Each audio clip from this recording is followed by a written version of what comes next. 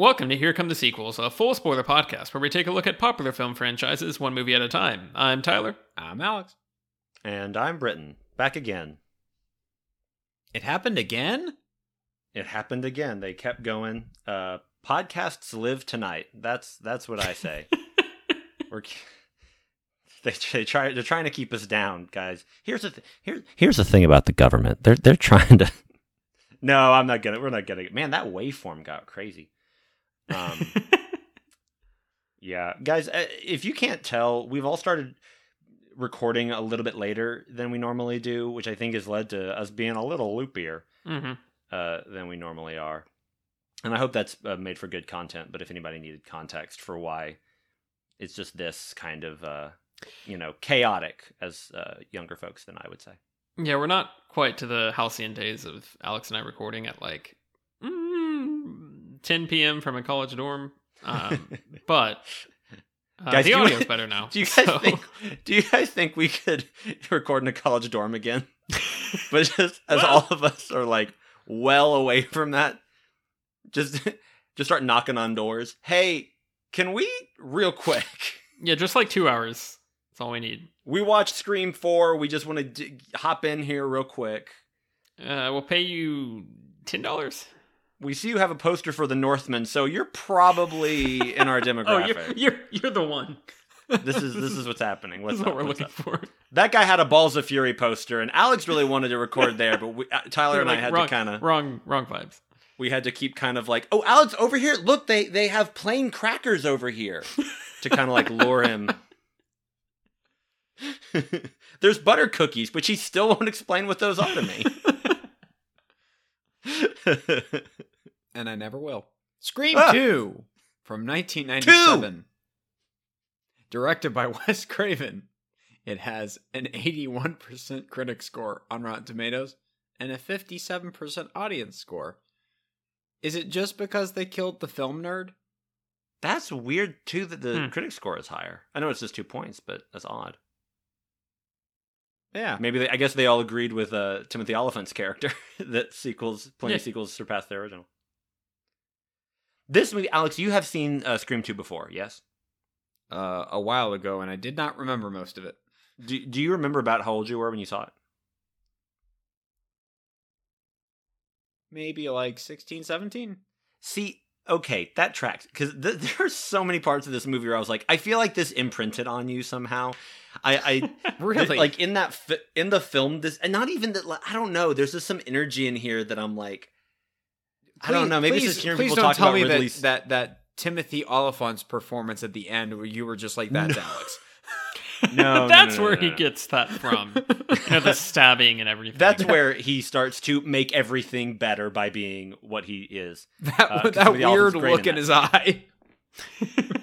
Timothy Oliphant's great, and I can't wait to talk about it. Blood trickling down his forehead. That's the Alex we know and love. No, but just I don't know. I feel like there was so many scenes of people talking about Ridley Scott and Empire and various sequels that I was like, I feel like that. I don't know. I feel like if we had your like Slumdog Millionaire moment, we would flash back to you seeing Scream 2 at some point. I messaged these kids a couple of screen grabs from the movie, and I said, I don't know what the ego and the id still mean. I still don't really know what that means, but I'm pretty sure this is Alex's.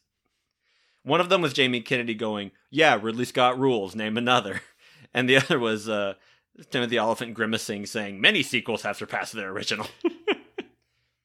And Sarah Michelle Gellar at one point says, that is so moral majority. And I was like, she's playing me! Yeah, this movie, when I first saw it, it left no apparent lasting images on me, but I guess, I don't know. I guess that is up for debate. It dug down under, yeah. Yeah, I like it. Let me read the synopsis to everybody. Sydney and tabloid reporter Gail Weathers survived the events of the first Scream, but their nightmare isn't over. When 2 college students are murdered at a sneak preview of Stab, a movie based on the events from the first film, it's clear a copycat killer is on the loose. Sydney and Gail, as well as fellow survivors Deputy Dewey and Randy, have to find out who is behind this new murder spree before they all end up dead.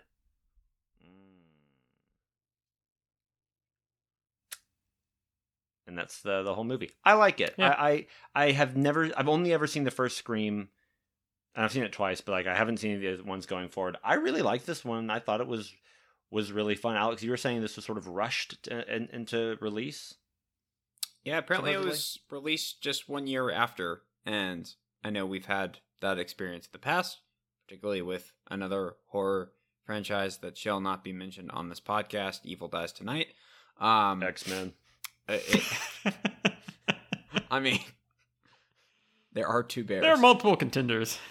But yeah, apparently it came out just a year after the first one, and it doesn't really feel like it.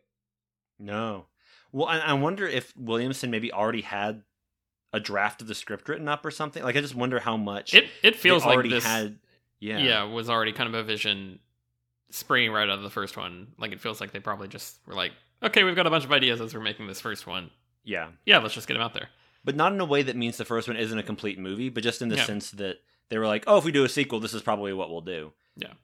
And they were just able to spring right to it. Which is because they get, like, I don't think there weren't any notable omissions from the first movie in terms of characters. Like, it wasn't weird to me that Sydney's dad isn't in the movie, right? Right. Because And they mentioned that too. Yeah. All the major characters who were important in the first movie are back and are like full characters in the movie. I was a little surprised they killed Jamie Kennedy. I honestly was not expecting that. I didn't necessarily mind it, but I wasn't surprised by it. I feel like it was a bit of a misstep Sure. to kill him off that early. Right, or that sort of... Especially because we have a fake out with Dewey later. It's like Mm-hmm. he probably could have just had Randy be the one to die in the third act. Sure. We can kind of get into that. I think this movie is really interesting. I had seen it really not that long ago, a few years ago. And I had totally forgotten the twist of who the actual sort of Sure. mastermind is. Like I knew Tip the Elephant was a crazy man. But like the particulars of that, I had like crossed totally my mind. And so like I was watching this and I feel like there is a point where all this sort of red herrings and minor characters add up to make it really unfocused. And you kind of lose track of what's going on. Like Mickey, Timothy Oliphant's character he just disappears. Yeah. Like for a good 45 minutes of the movie. And it's kind of like he's set up as like the only person who really makes sense to be the killer. So when he comes back up, it's like, okay, yeah, he's the killer. We haven't really done anything with him for a while now. Fine. And they do a twist that's a lot of fun.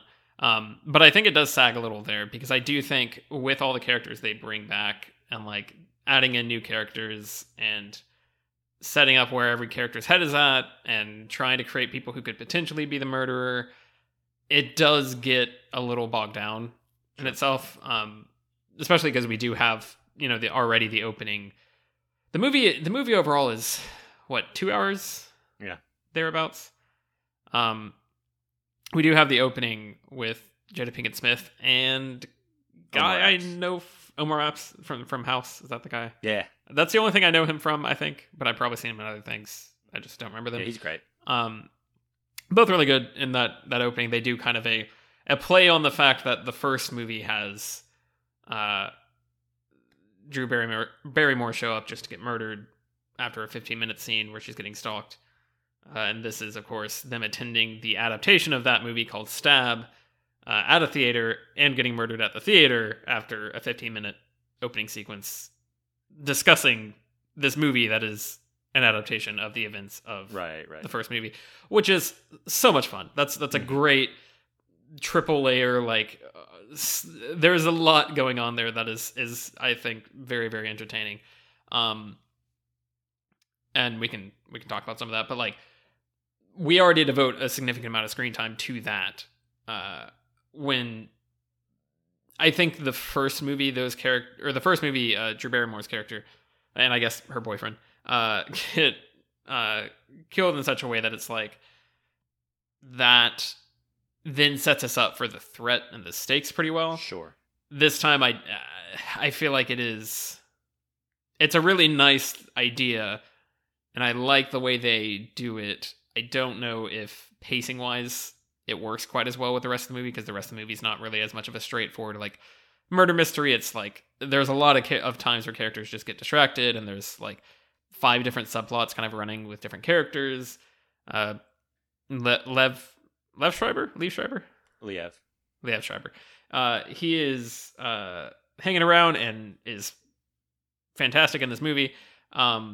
But he's got his whole thing that he's going on, and he kind of ends up becoming a big part of the third act. And there are a lot of people who have stakes in the movie. And I think that there's a point kind of around the 2/3 mark where I was like, I don't know if this is gonna sort of fulfill my expectations or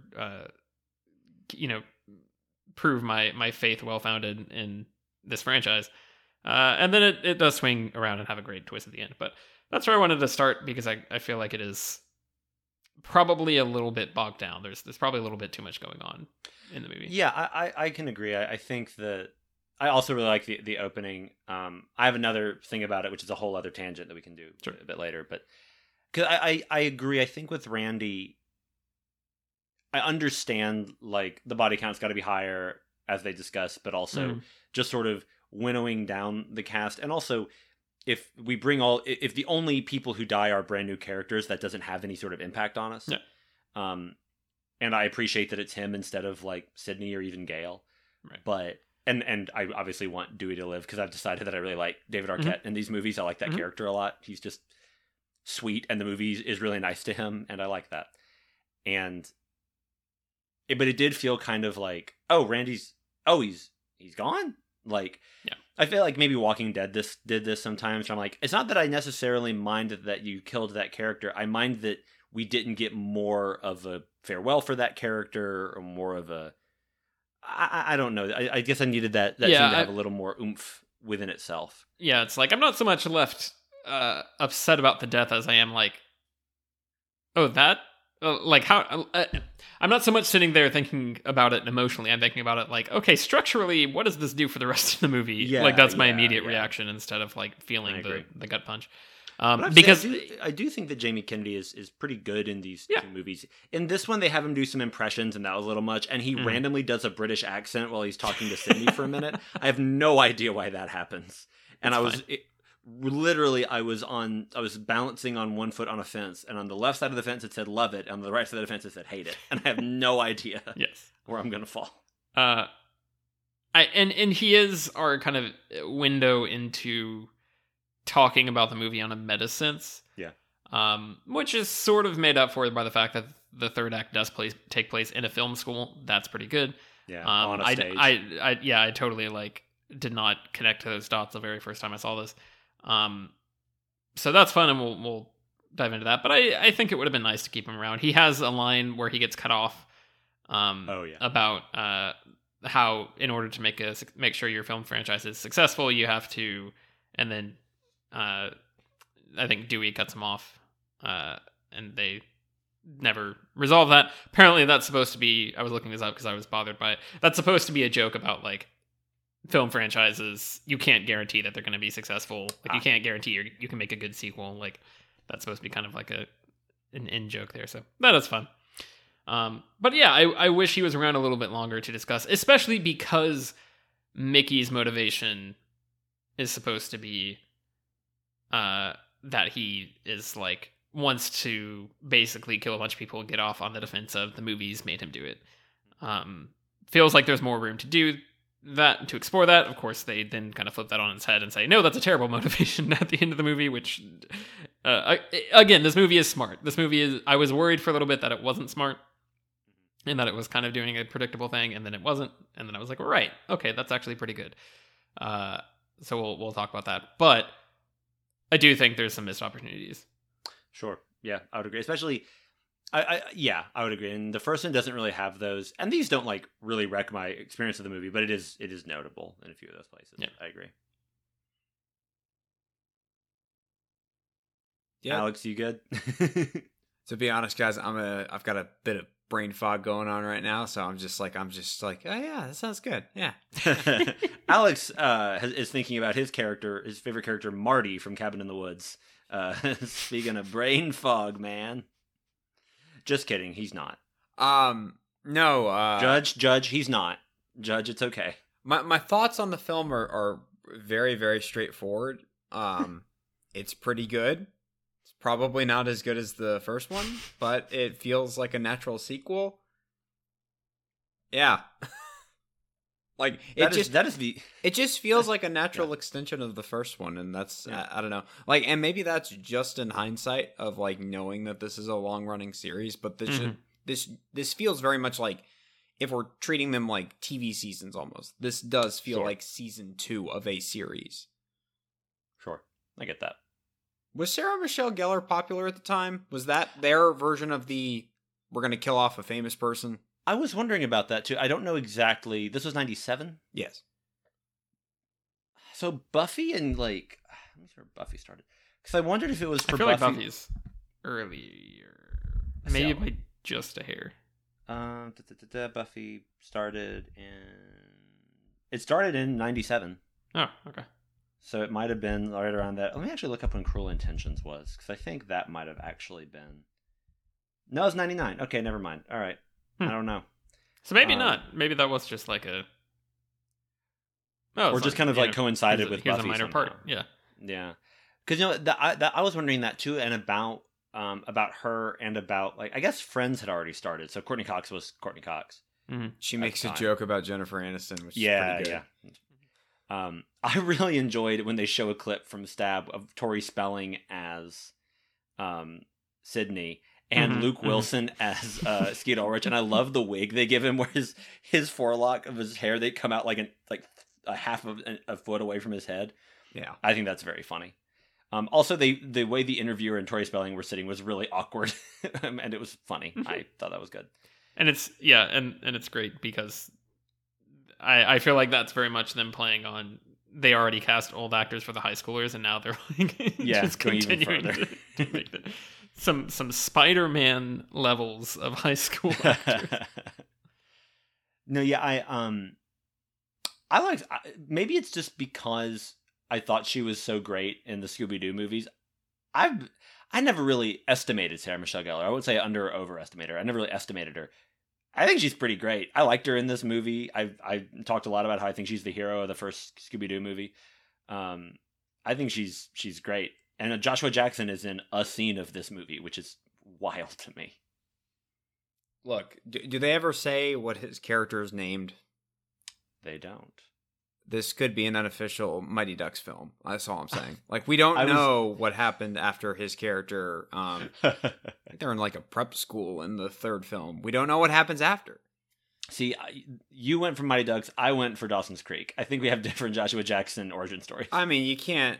I mean, they're all the same character. Like, it all works. Right, and then they all became friends. Just don't think about it. It all works. Gotcha. Oh, Josh. I'm over here having a existential crisis because I have never realized before that Owen Wilson and Luke Wilson are brothers. And really, something about you saying that just jogged that in my memory. I've never seen them together in a room, and I was like, you know what? They have the same last name, and they look kind of similar, don't they? I just had never combined those two things. So that's my revelation. Maybe one of our listeners will also be like, hey. Huh. Well, I didn't know. Talking of connection like that, David Arquette's dad is in the movie. He plays the sheriff or chief of police. Does he really? That's funny.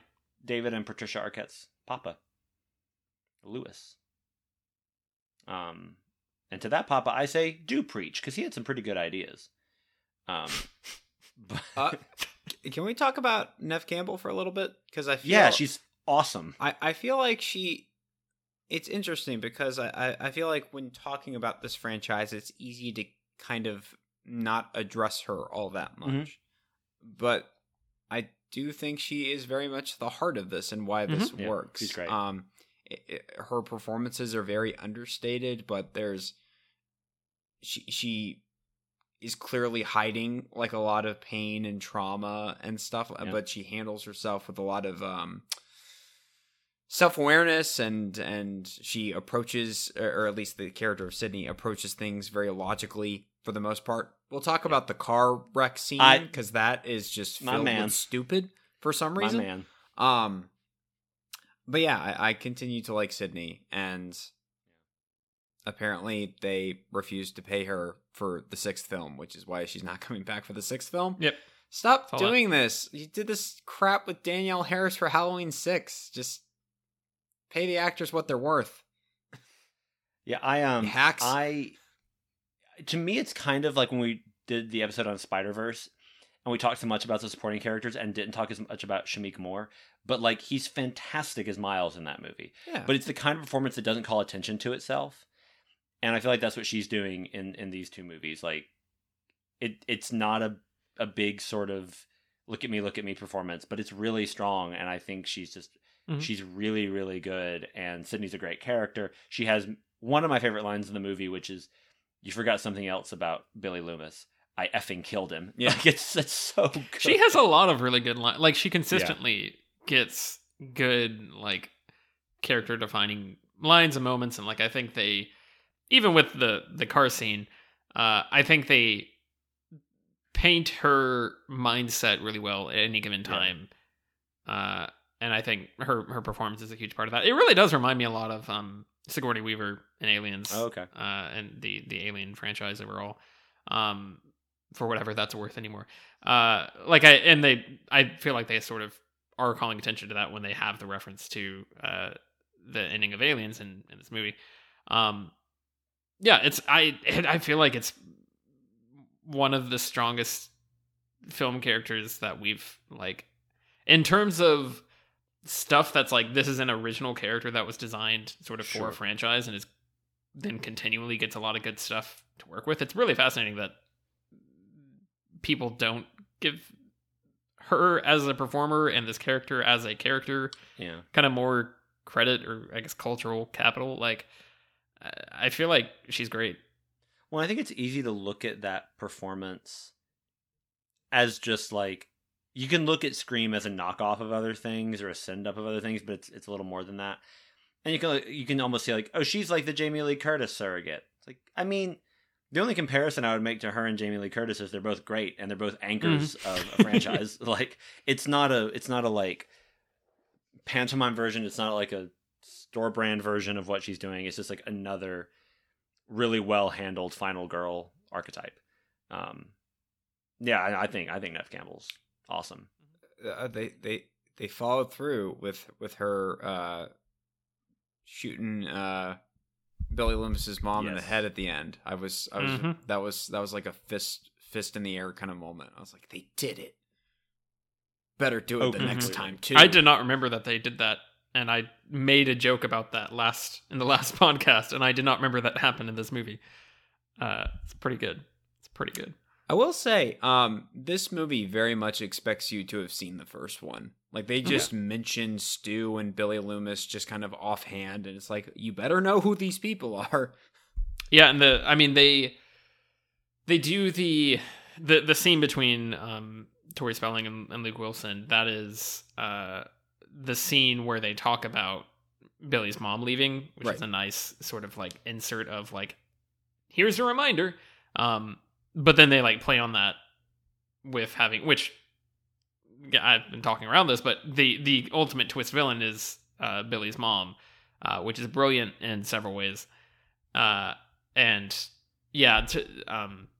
Sydney is like calling out like, well, you abandoned Billy. Like, why are you like being so high and mighty about, you know, how you parented him and everything? Like, you literally left. And of course that ties into the twist sort of, or the extra nuance from the first movie where Billy says, maybe my motivation this whole time has been because your mom drove my mom to break it off with my dad and leave because your mom seduced my dad, basically. Like, that is a really good layering of like, oh, this makes perfect sense when you pull in this character who we don't really know. How do we make them a satisfying twist villain. It's quite good. Real quick before we get off of Neve Campbell, I just want to say I'm checking her filmography here. I did not realize that she voiced a character called Cassandra in an episode of The Simpsons. Just saying. She also apparently is going to be in the upcoming Twisted Metal TV series. I did see that. So give that to me now. Which I don't even really... Is that like a Mad Max kind of vibe? Kinda. It's like a racing game with an evil clown or something. Okay. I played one of them. I can't remember which one. She's going to play a character called Raven. Ooh. And apparently she hosted SNL and the musical guest was David Bowie. So that sounds a little broken. She's great. One thing I wanted to talk before we got off of this too much. I want to talk about the opening scene mainly with Jada Pinkett and Omar Epps. So one of the things that this movie, I think one of the missed opportunities is obviously the movie opens with these two black characters being killed. And during that whole scene, I was like, okay, I wonder, there's obviously this big horror trope about black characters always die and often they die first. And that's a whole thing. And I was like, okay, this is one or both of them are going to survive because this is going to subvert that.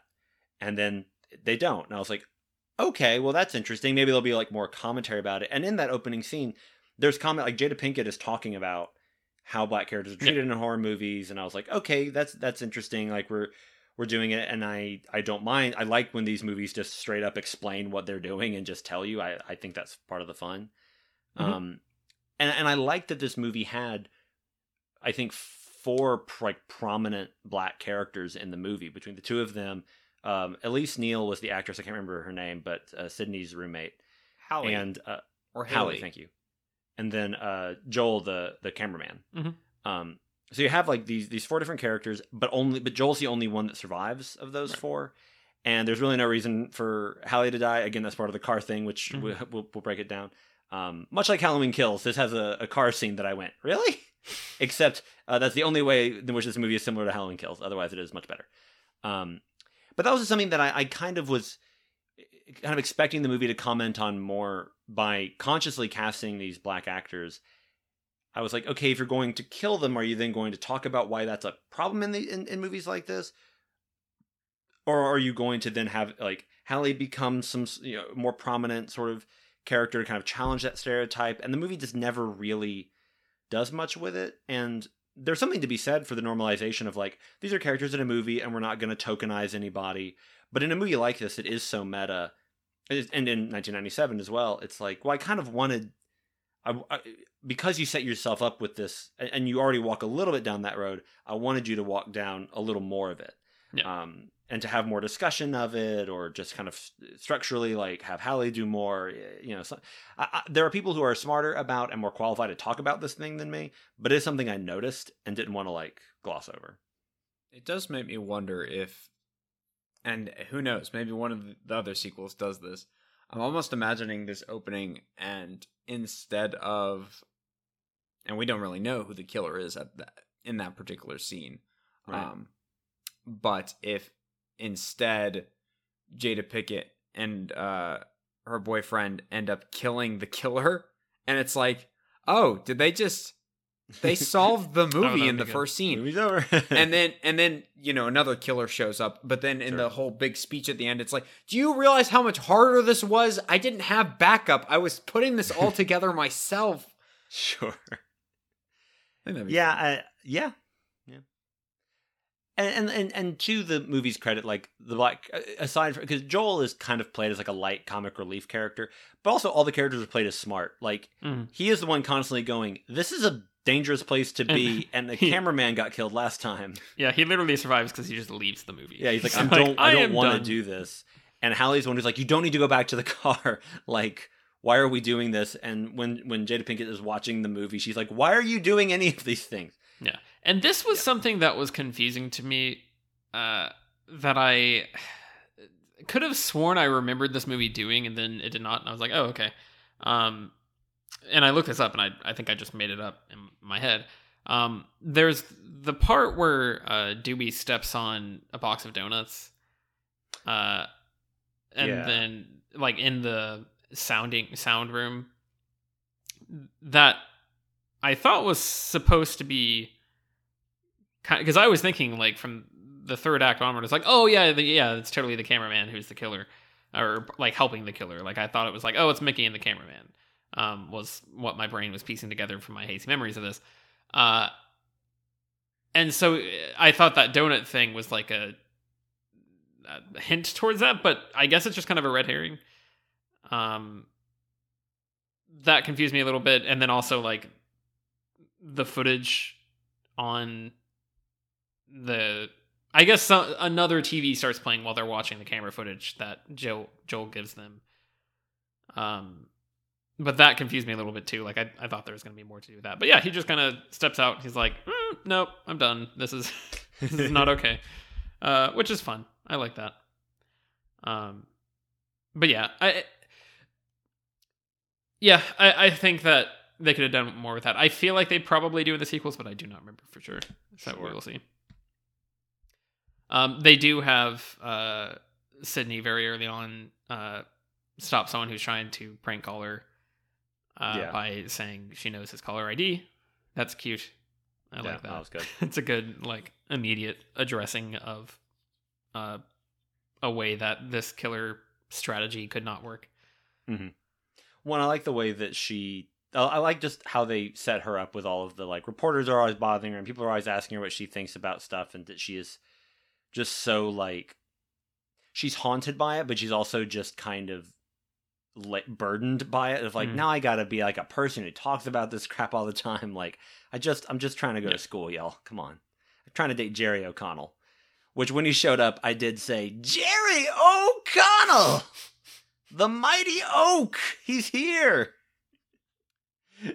Kangaroo Jack is gonna save us all. Let's say, I know Jerry O'Connell's been in other things. The only thing I've seen him in besides this is Kangaroo Jack. Well, you've seen Kangaroo Jack? I have seen Kangaroo Jack. How long have we been friends and you weren't telling me this? I think this is another thing I blocked from my brain. It's just on the list. It's just gone. Can we? He does a dance. I know Kangaroo Jack does a dance, and he raps. And does he actually rap? I thought he didn't talk. I thought he did. I don't know. I know that was one of the big things that the Michael movie, Shannon is hunting them the whole movie, and that's a part of the movie. Oh God, I'm talking us into watching it. You didn't need to sell me. Okay, now I know every year for Thanksgiving we like to throw something a little off kilter, a little something that goes against family values, like traditional bloody, American family values, and I think Kangaroo Jack is the ticket this year, guys. So what if your Thanksgiving movie's been? Bone Tomahawk, Hereditary, or Midsommar, Green Room, Kangaroo Jack, whatever Ari Aster's next movie is. Oh my gracious! Speed 2, Cruise Control, really. They all fit together. To Mama Tambien, etc. I really like we're just getting a lot of Alex's sort of cinematic, like the cartography of his cinematic journey. I really love. Mm-hmm. Yeah.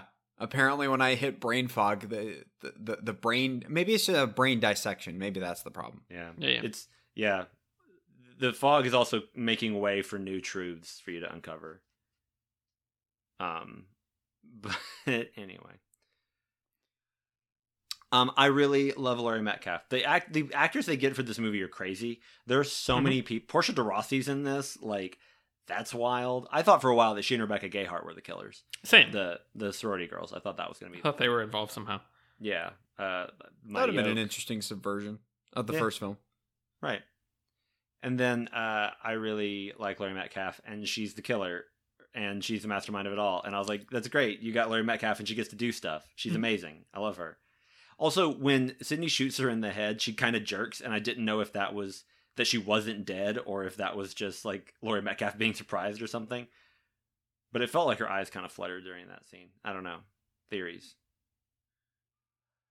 Well, I know just at least in movie logic, I don't know if this is actually like a real thing or not, but just like when bodies get shot, even if they're dead, they continue to kind of shake when they get hit. So I do like that in that scene, Timothy Olyphant just like gets to do one like, I'm actually still alive. And they just plug him. I think Oliphant's really good in this. I enjoy teen Oliphant. I think that's just a fun stage of his career, and it kind of made me retroactively more frustrated with Live Free and Die Hard, because in that he is a villain given nothing, and he should literally just be this. Yeah, that is just what he should be doing. He goes so over the top in the end in his big ending speeches, and it's so much fun. It's really good. Yes, it is. No, and I think it's the perfect way to handle it. Because Tyler, like you said, when he starts to pull out his motivations, and it really is like trite and kind of stupid, and you're like, oh, are they really just doing that? Like, it's mentioned offhandedly in the first film of like, oh, we can, violent movies are the cause of all serial killers and crimes in America and whatnot. And the fact that this guy's like, oh, I'm going to use that. That's how I'm going to win my trial for all of this. It's really lame. Mm-hmm. But they compensate for it by having Timothy Olyphant giving the performance he's giving. Yeah. And then they're immediately just pull the rug out from under you. No, this is not what this movie's about. We promise. Guys. Literally, it is a violent movie dismissing the idea that violent movies cause people to commit violence. Yeah. When I liked it, this one, they just straight up do Jason Voorhees' mom. They just straight up, that's who did it. Which is such a good, it feels like they planned it. It feels like they were like, oh, if we ever do a sequel to this, instead of having the killer come back, we'll have the killer's mom come back. We'll flip the Halloween or the Friday the 13th thing. Yeah. Because the piece of trivia that Drew Barrymore gets wrong is that Jason Voorhees' mom is the killer in the first Friday the 13th, and that is so good. Like, just that entire through line, bringing her in as sort of a secret new character. She plays, what is her fake name? Debbie Salt or something like that. Yeah, I think it is Debbie Salt. Yeah. Okay. Who's like like Veruca Salt? Yes. Who is like following Gale around and trying to sort of insert herself into the story, so that then she can, I guess, be in the right place to kind of commit all the crimes. And she's able to pull it off very well, the twist in her persona, because when she starts off, she's very meek, and she's trying to be proactive and get answers from Gale and all this stuff, but it's very clear that, like, the second that Gale pushes back on her, she's like, oh, I'm sorry, I didn't mean to do that. But then at the end, when she's like, oh, I'm in charge of all this stuff, I'm actually the nut job, she plays it perfectly. She's one of America's most dependable actors. Like, she is everything she's stellar. Incredible. Lady Bird, Hacks, she's amazing. Don't they say that... Dropout. Don't they say that her character and Timothy Olyphant met on a chat room for serial killers? There was really a psychopath website for psychopaths or something, and it's so offhanded. They're like, how did this happen? And one of them is like, website for psychopaths. And it's just like, going. Did you know there's only 57 serial killers active in America right now? He's up and coming. And I'm like, that's still too many. I feel like there's a John Wick type universe world building that's right there. I also thought you were going to say, did you know there's only 57 websites in 1997? I mean, and one of them was devoted to one of them was for psychopaths. I mean, one of them's the Space Jam website, but that's another story. Right. I thought that's actually the same. Good. That's the website. They met in the comments on the Space Jam website. Yeah. Love this. Bugs. So Kuel, K-W-L. Love Taz. Rabble. I want to kill people who killed my son. Hey, let's meet. Let's chat IRL. Did they have IRL in the 90s? Want to kill someone? ASL. So was Liam Schreiber a popular actor at the time? I don't know. Because I find it incredible that he's in literally some B-roll footage in the first film, and then they bring him back for a fully fledged role in this. I don't know when his thing kind of took off. I know he, like I said, he got imagine. He got a Tony in 2005, I want to say, or 5. He obviously played Sabretooth in one of the Deadpool movies he was in. Yeah, I don't. Defiance. Was Ray he in a Donovan. show early on? I don't think he was really like. Yeah.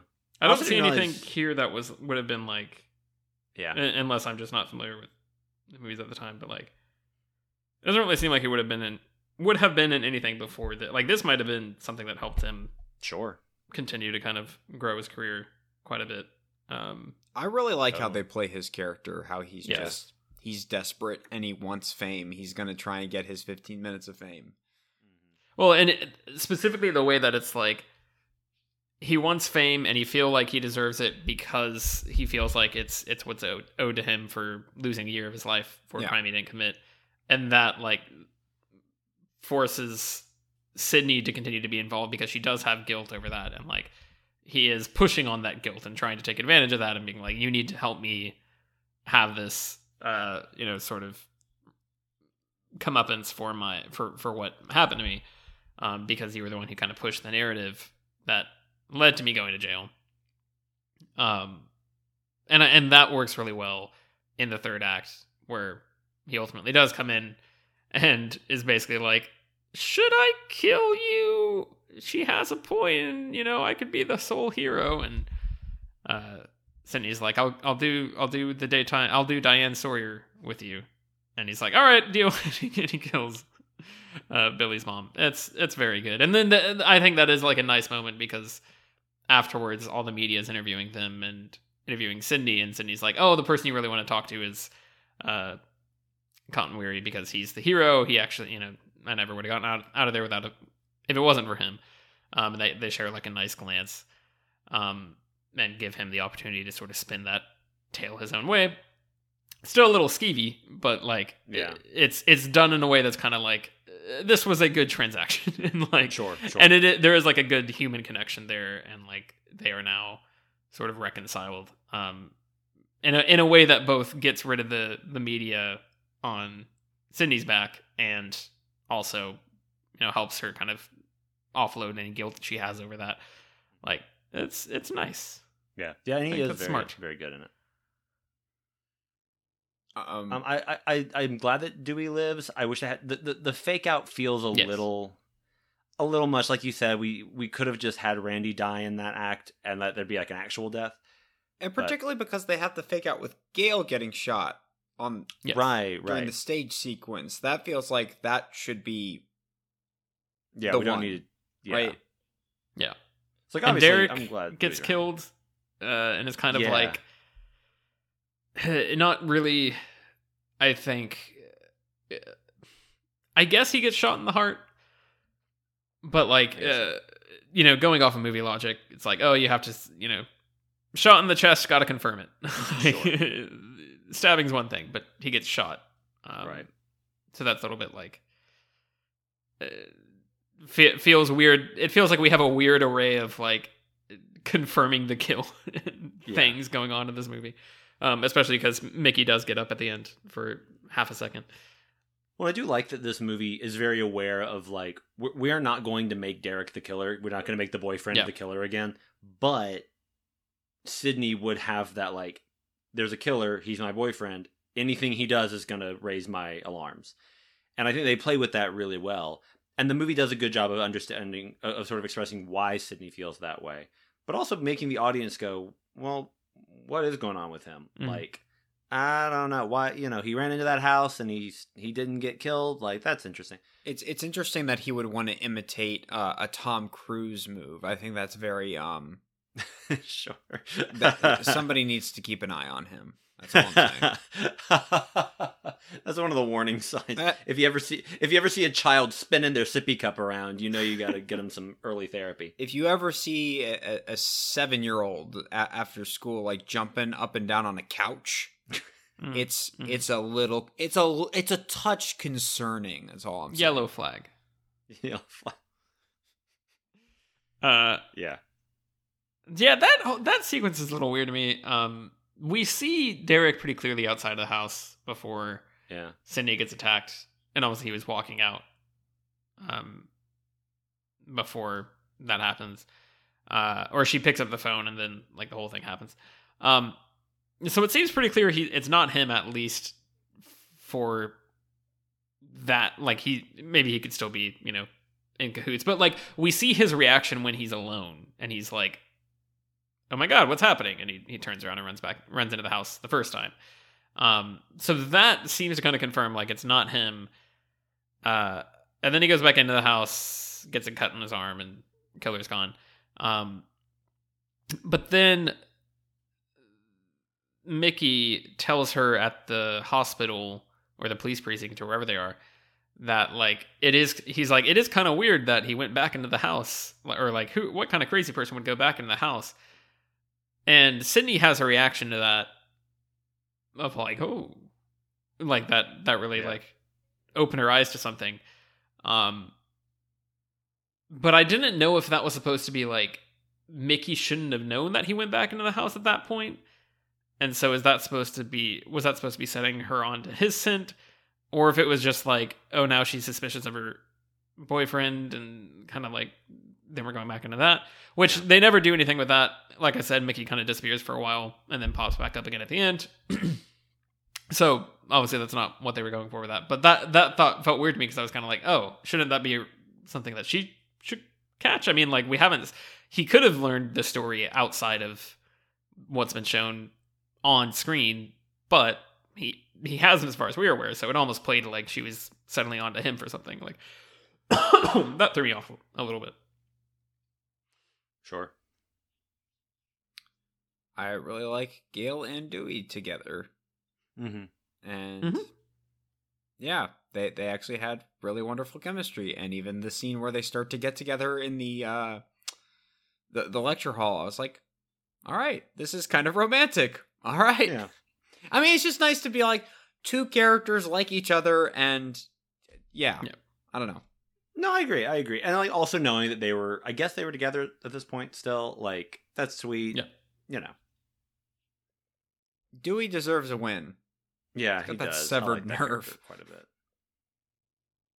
Yeah, I mean, he's a recurring character. I'm curious to see if, I don't remember if they maintain that he has like the severed nerve that's giving him a limp and sort of limiting the use of his hand. I don't know if if that continues, or if they do sort of a, I don't know, like a Rocky thing. I know Rocky sustained several lifelong permanent injuries that go away by the next movie throughout that franchise.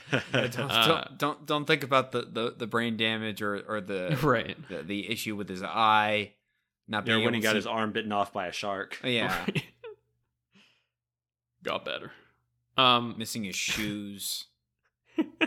All the big problems in Rocky. So I'll be curious to see if that stays consistent, because that feels like I don't know. We'll see. But yeah, I like how they continue to have him be someone who like is very earnest and throws himself kind of back into the fray. I don't know exactly what deal he has worked with the local police department in this. They never really explain, like, is he now like a detective who is able to loan himself out to this part, because he's kind of just like, oh yeah, I'm part of the crew. Is he a consultant? We never have like a discussion about that. And the reporters question Gale about that at one point, I think, and it's not really. She's like, he's a good guy. Yeah, it's like, well, there's policies and regulations that still have to be followed here. Yeah. Tyler, you texted us at one point saying, "Where's my Robert Eggers movie about Cassandra starring Neve Campbell?" Yes. Yeah, that whole play rehearsal section's awesome, and I was like, I also want that movie. Well, and it's such a good, like, again, thing to me. I think of Sigourney Weaver or even Jamie Lee Curtis in the Halloween movies, of like this character that has seen the threat, escaped the threat, and immediately is on alert when the threat comes up again and tries to warn people, and they don't listen. Like, making that connection to Cassandra is so good. I love that sort of symbolism there that they've used. I like the idea that she is an actor, like she is going to acting school. Sydney, played by Neve Campbell, is going to acting. Like, that's great. again, it sets us up to have the entire finale take place in a film school at this college. That's all a ton of fun and very smart. Oh, definitely. And I wanted to talk briefly about her drama teacher, who is played by David Warner. David Warner has an interesting place in my life. I actually thought about mentioning him on the podcast recently because he died fairly recently to this recording.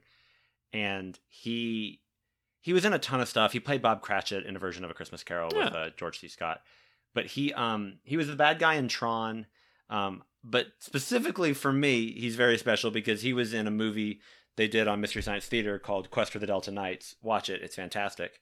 But most importantly, he was on Freakazoid as a villain called the Lobe, who is one of TV's greatest villains. And Freakazoid is a very, very special show to me. I think it might be one of the funniest shows I've ever seen. Like, I really deeply love Freakazoid.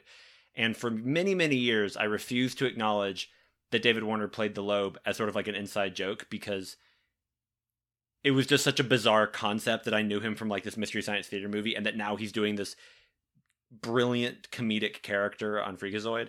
But now that he has passed, I'm going to give him the right and glory and celebration he deserves, because he played one of, again, my favorite villains of anything on television. And I love David Warner very much. And so when he popped up in his one little scene, and which he's quite good, I like him when he's like, no, you have this, you're an actor, I believe in you, and the craft and all this other kind of stuff. Not the movie she was in, but that process of making a thing. I was just like, I feel just happy because I get to look at David Warner. He looks great, and he's great, and I love David Warner. And everyone should go watch Freakazoid, and everyone should watch Quest for the Delta Knights. Those aren't my official recommendations, but everyone should watch them. Or else. Or else. Or else you guys are going to have to watch Morbius with us. Yeah, exactly. That's a loaded gun if I've ever heard one. Britton, talk about the car scene. Tell us things about the dumbest scene. It's a little odd. So there was like a chase. I can't remember exact construction, but basically, the two bodyguards that are helping out Sydney are both trying to drive her and Hallie to safety, and one of them is killed, and the other one is killed. They end up both being killed, and one of the Ghostface killers is driving the car that Sydney and Hallie are in, and the car crashes. So then there's a long scene where they don't know if the killer is dead or unconscious, and he's breathing maybe, and they're trying to get out, and Sydney has to go through this whole thing where she's like edging around it, like they're stuck in the back seat and can't get the doors open. So they have to like get up to the front seat and go out the driver's side. And it's kind of a tense little sequence. And Sydney like goes to get the mask and is like, no, I need to focus on getting out. Even though you kind of could have done both. And well, I think the reason she stops is because she accidentally puts her hand on the horn. Oh, that's it. Yeah, and so she's like, I'm not risking this. Never mind. Yeah. Yeah. And so she gets out, and then Hallie gets out, and they get a good ways away, and then Sydney's like, I have to go back. I have to know who it is. Otherwise, this will never be done. And I was like, I mean, but okay. And then she runs back to check, and Hallie's like, what are you doing? This is stupid. Then of course, the killer is no longer in the car. Hallie gets killed. You know, it's not nearly as senseless and dumb as the car scene in Halloween Kills, or I'm sure many other movies. But for Scream 2, which is otherwise quite a solid picture, that's just a scene where I was like, I'm having a harder time kind of believing. Like, I can maybe accept the blueprint of her motivations, but I'm having trouble like really buying them as they're explored in the scene. Yeah, I was questioning the ability of the killer to actually get out of that without them noticing. That seemed right. Sure. I get it. It's cinematic reality, and people are appearing and disappearing all the time in horror movies. Sure. But this felt like they would have heard the car door open. Come on. Well, it felt like a little bit of he also would have had to go out the window because I guess that's true. The car was locked up. But yeah, they do show. It is nice because I guess the idea is that where Mickey gets the gun that he uses. Maybe because That's another thing I wanted to ask about, because I was a bit confused as to why Sydney did not grab the gun and shoot him in the head. She may have just not seen it. I don't know if they have her like actually acknowledge it, because there's a bunch of carnage on the front of the car. I mean, they show very clearly like the gun is in the dead detective's hands, who has been impaled with a steel pole through the head. Surprisingly violent. That was a lot more gruesome than I was expecting. Yeah. And then she gets that, and or she doesn't get that. It's sitting in the guy's hand. She gets out. When they go back, and when she sees, you can see out on the edge of the screen that it's missing from his hand. So it's like, okay. I just made that connection that I think that's supposed to be where Mickey gets a gun at the end. Which is neat continuation. Another thought I had was if the killer had a knife on him the whole time. I feel like Sydney also would have looked for the knife and stabbed him. That was more what I was thinking as I was or even just like grabbed his head and just like slammed it against the window repeatedly, or something. I think it's fine in the sense that like you don't want to get into a fight with this guy because he's clearly strong and could overpower you, and like you're in an enclosed space and basically be no way to get out. But yeah, I was also thinking that as like, where did his knife end up? Did she find the knife? Would that help the situation? I do also want to mention that the other detective there is the detective that Sydney mentions kind of offhandedly earlier, that he's a nice guy, but he is single, but she thinks he's gay. And then in the car, what are they talking about? Oh, they ask like, "Oh, where are you taking us?" And the older guy who ends up getting impaled on the head is like, "Well, I tell you, but you have to kill you." And then the other guy's like, "Don't ask, don't tell." Oh yeah. And then he gets murdered. That's LGBT representation in the 90s for you. It's just like, okay, well, yeah, not quite Will and Grace. I was like, fine, yeah, whatever. Yeah. Yeah, I hadn't even caught that. I mean, I hadn't even caught that. It's very. They slip it in there, but that clicked for me, and I was like, don't know if I like that. What have we not talked about?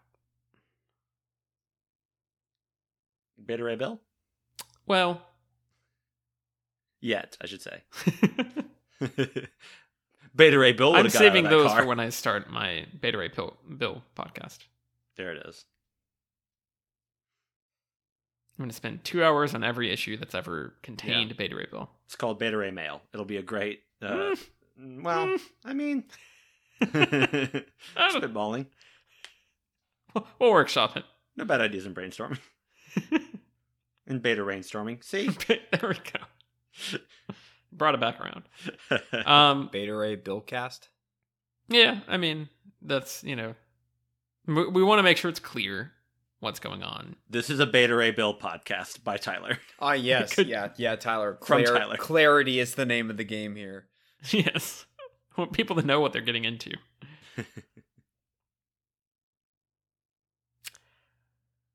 What have we not talked about from Scream 2? Was a solid flick. I agree. I don't know if there's anything else major we left out.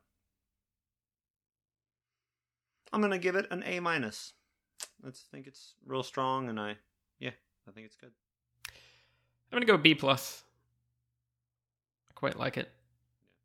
I think it's fuzzier and not quite as focused as the last movie, but still very fun, very enjoyable.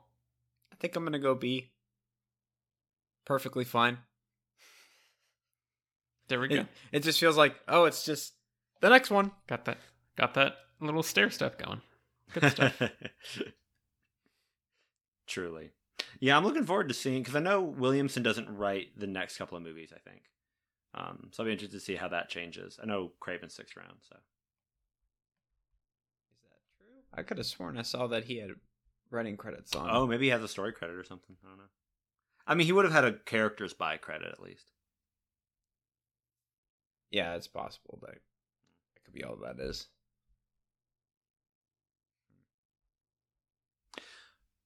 Well, for my recommendation, I have an actual movie. I know last week I just kind of mentioned that Kiss Me Kate exists and that there's some cool stuff associated with it. This year. Yeah. Also this episode. Yeah, exactly. But the also specific episode I'm gonna recommend. I'm gonna also go back to the 90s, back to 1995, to recommend a movie that's about maybe the scariest thing of all, loneliness. Mm-hmm. I'm gonna recommend the picture Fallen Angels. This is a movie by Wong Kar-wai. It is, I want to say it was supposed to be kind of a spiritual follow-up to Chungking Express. I don't know if that's true or if I made that up. But it's really cool. And basically every time I've mentioned a Wong Kar-wai movie on this podcast, I've said, start with In the Mood for Love. That stays true. In the Mood for Love is great. But I think Fallen Angels is really good. It's very much more of an art piece, I think. It's much more driven by theme than by event. I mean, there are events in the movie. I won't even really try to describe what it's about. There's kind of two kind of parallel stories that intersect, and it's about people living life in China, or perhaps Taiwan. And it looks really beautiful. The soundtrack is interesting. The music is really good, and sort of at the center of one of the stories is a character played by Takeshi Kaneshiro, who's tremendous in it. I think he's maybe the best thing about the movie, where he plays this character who is he's mute, and I believe he has chosen to be mute, and he basically breaks into people's businesses after hours and then forces people to be customers of that business. Like, oh, I'm washing your hair. I'm going to wash your hair now. Or you're going to buy this ice cream, and just keep making them take ice cream from him. And it's such a not bizarre, but it's such a strange character, but it's such a lived in performance. It's such an internal performance. It's really beautiful. Some of the other characters become a little bit more like fashion performances. There's a character played by Karen Mok who is a lot. I don't think it's necessarily bad acting, but the character is a lot. And that's what I can say about it.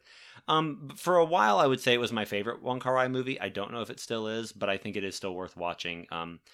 It's just very strange, and I think it's a good movie about loneliness because it doesn't necessarily. I think it captures just the kind of spiral of it, the way you just sort of get in a little whirlpool of your own feelings about being so aware of your loneliness and so emotional and desperate about it, and then also being like, oh, I'm fine, I don't need anybody, it's okay, it doesn't matter, I'll just eat at this underground cafeteria, I'm not upset about it. And I think it just does a really good job of depicting that vibe. So it may not be, it's not a movie that you want to watch every day, but I think when the mood strikes, it's a good one to pick up. I know this has been kind of a loose recommendation because it's a hard movie to really nail down, but I do like it a lot, and the end credit song is great. And that is on HBO Max, and it's called Fallen Angels. Alex, you got anything? I've watched a few episodes of Harley Quinn Season 3. It continues to be great, and Bane is my favorite character ever. Whoa. All right, King Shark. Snap. King Shark didn't get as much to do this season, though. I'm slightly disappointed so far. We'll see if it picks up. But Funches has been busy. Look, Bane is the clear highlight. There's a whole running gag of him being upset that they didn't return the pasta maker he gave him for the wedding that fell apart. It's delightful. Yeah, I'm excited to get back to that show. I really like it. I'm still not over it. Tyler? I have not finished anything since the last episode. I've started a few things here and there. I'll probably have something to recommend for the next episode. So in the meantime, I'll just have to recommend Beta Radio Bill, my new podcast, where I will rant to you for at least 90 minutes guaranteed about an individual Beta Ray Bill appearance and why you should love it, and him. I'm glad we landed on the right name for that show. Find it somewhere. Yeah. But if you can't find it, you can find us. If you can't find it, you can find us at herecomethesequels.blogspot.com. We are on Twitter at HCTSequels. You can email us at herecomethesequels@gmail.com. We're on Spotify, SoundCloud, all the good stuff. We're not on SoundCloud anymore. I went back to my old ways. Spotify and well, you know, Quibi, probably like Neopets. FM radio. Probably. my Game Boy Advance. When you're in an airplane and you Alex's get Game Boy the, Advance. when you get the serious head things in your airplane, your airplane seat, Mhm. you can do that. Mhm. Listen to us as you fly over New Jersey or wherever You're going. scrolling between movies on your Delta flight, Yeah. and you're seeing, you know, like Sing 2 or Big Mama's House. yeah, you know, Ralph Breaks the Internet, Yeah, etc. Interstellar, whatever. Wild Hogs. Wild Hogs. There's just a panel that just says "Here Come the Sequels," and if you play it, you just start Yeah. listening to our first episode Right. all the way where through. we talk about Wild Hogs. Yeah. And I spend the whole time talking about Nev Campbell, and you're like, no, Britton, you watched Wild Things, not Wild Hogs. And I was like, I don't know. Frankly, I feel like the title, either title could work for this movie. It's our special episode produced for Delta specifically, exclusive to Delta Exactly. Airlines, Mm-hmm. who is not a sponsor of this podcast, but should. I think Yeah. it's a good business idea. Please pick up Here Come the Sequels and Beta Radio Bill for your airplanes. Tyler supports he thinks, an airplane is a good business idea. Yeah. But with podcasts, though. Lucrative. An Yeah. airplane with podcast.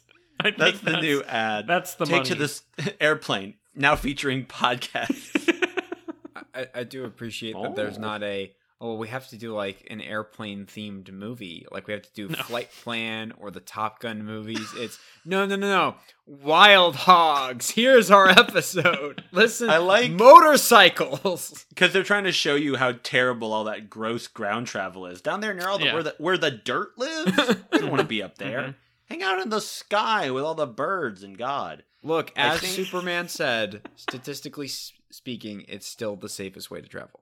Agreed. I really love that you chose Flight Plan. I really love that. Hang out in the sky with the birds and God and your three sequel buddies and Beta Radio Bill. I've been Tyler. I've There's been a- Britain. There's a movie called Red Eye, right? Oh yeah, Rachel McAdams and Cillian Murphy. I've been Alex, and you're having a good night.